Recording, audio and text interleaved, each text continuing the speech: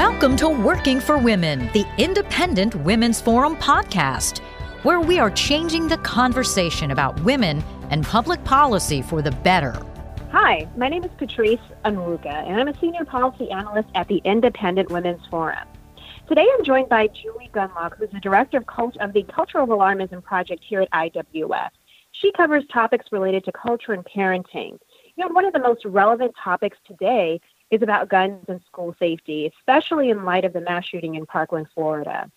So we're about 1 week away from walkouts and planned rallies nationwide. And I think it's good for us to have a conversation about how we ensure school safety and solutions around that.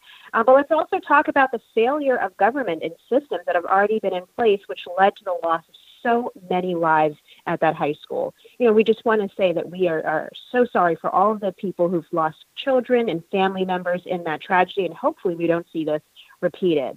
So Julie, welcome to the program. Let's talk about this.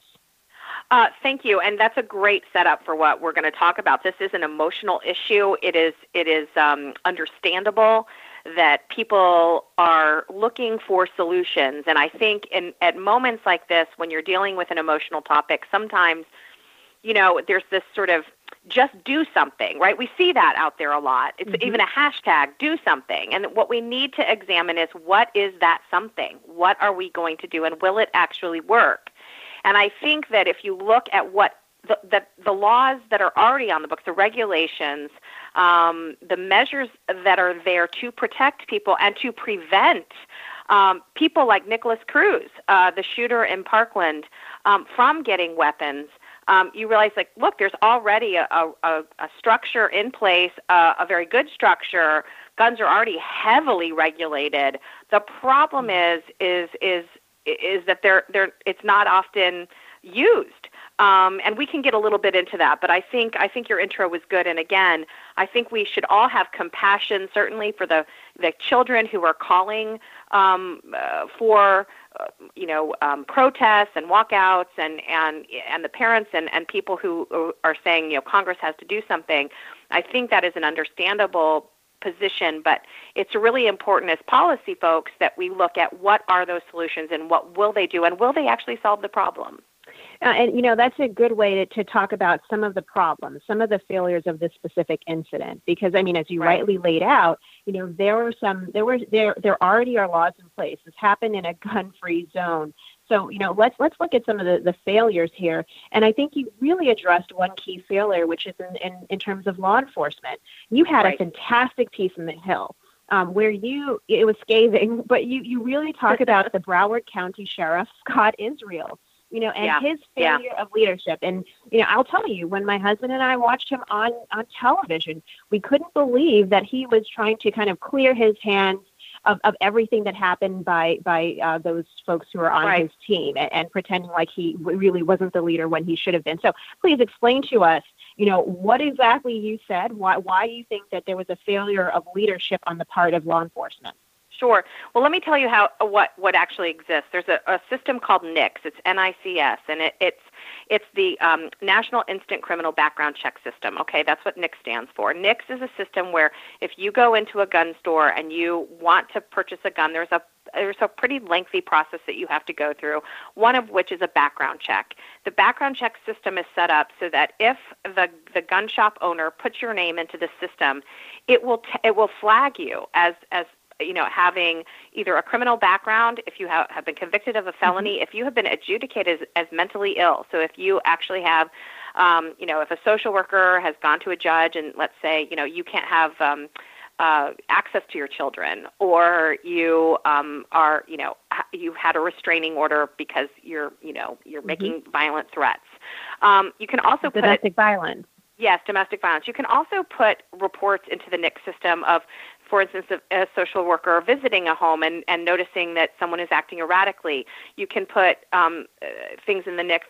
For instance, what I found was that Nikolas Cruz, there were 45 times that either Broward County Sheriff's Office or other city officials, like social workers, had visited the Cruz household for various reports of violence, of threats, There were calls coming into the sheriff's office about him having access to weapons. So again, you have this system called the NICS, and again, it is really incumbent upon both the social workers and city officials and the police department to put information into the NICS. If that information isn't put into the NICS, it doesn't work. So knowing that, it is really amazing that Broward County Sheriff's Office failed to report to the NICS, the 45 and the social workers in the city of Broward County, failed to put into the NICS the 45 times that Nick Cruz's family and he himself were visited. It's not only that, the FBI actually received tips. They received phone calls saying that he's made threats to students. He has access to weapons. The FBI didn't put this into the NICS system. So again, we're all talking about what you hear among the people saying, do something, do something, do something, is that we have to restrict guns. We have to restrict guns. But I see very little discussion of enforcing the laws that are already in place. And we see this in Washington a lot. When there's a problem, we just add more laws on top of existing laws so that essentially you get this sort of overlap and duplication, but there's never any oversight to look if the laws that are already in place are actually being enforced. So I think that's a frustration. And if I'm going to go, I'm sorry, I will take a breath here in a few minutes, but I want to say something about Scott Israel, Sheriff Scott Israel. When you watch him, you mentioned you and your husband watching it and just sort of being shocked. I think every parent, every sort of, in my opinion, common sense, reasonable person watches Sheriff Israel and just their mouth is agape. It is amazing to me, his lack of contrition, his almost lack of sort of an awareness of what has occurred here and how his office failed that community multiple times. Everybody knew about this kid. Everybody, the school officials, the police, the FBI, social workers, judges. I mean, what in the world else could have been done to prevent this? And none of this was put into the background check system. That is incredibly frustrating. So, look, I'm fine to have a conversation about, it's fine. In this country, we should welcome these conversations. Do we ban certain guns? Do we put harsher restrictions on certain weapons? Fine, have the conversation. But can we also have a conversation about the system that's already in place? That is not being discussed. And to me, that's a recipe. That is a recipe for bad government.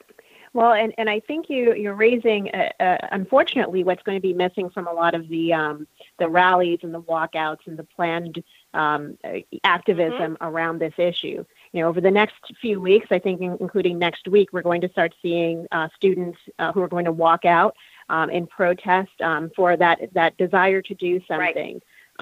National school walkout is being planned.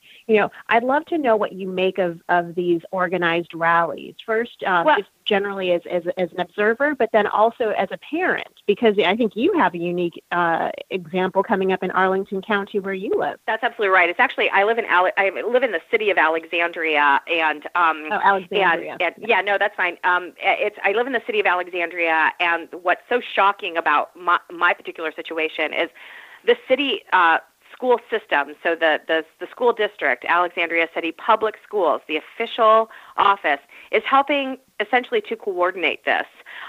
They are instructing school principals of elementary schools. We're talking 5 to 11-year-olds, at this school, which is insane. Why in the world such young children are being encouraged to protest this? And let's not pretend these are the kids.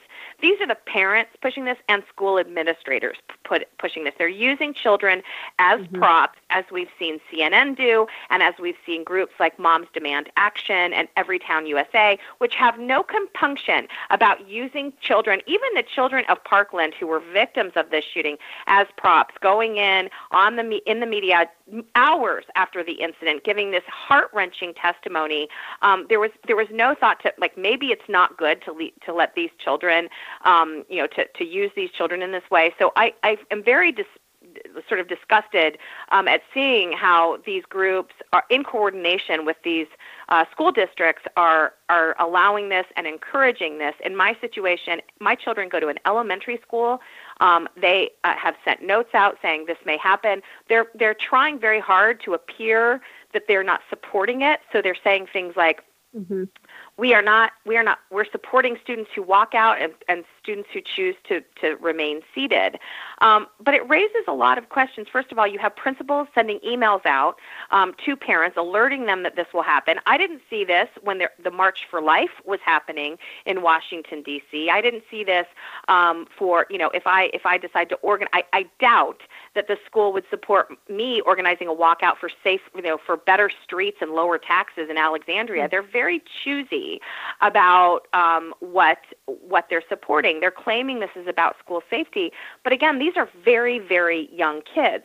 And in addition, what frustrates me, and this has happened, in the notes that have come home, the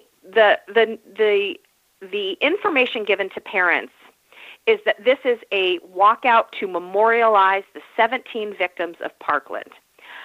It is shocking to me that is what they're saying this is, because if you go to the National Walkout website, okay, which is being organized by the Women's March, okay, this is now an extension of the Women's March, okay, if you go to that website, okay, I quote, it doesn't say anything about memorialize. I mean, it says like we want to recognize the victims, but it then says, this walkout, we're organizing the National School Walkout to demand Congress pass legislation to keep us safe from gun violence in our schools and on our streets and in our homes.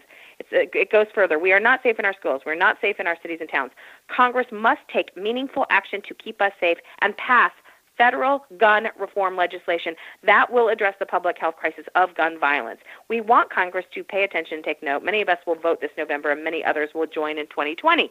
This is a call for specific gun legislation, gun limits, restrictions on the AR-15, restrictions on certain people, on basically the gun ownership in general. This is not just a memorial for the 17 victims. And so you have a public school using taxpayer dollars, coordinating with the National School Walkout Organization to agitate for specific legislation. I know that schools are protected.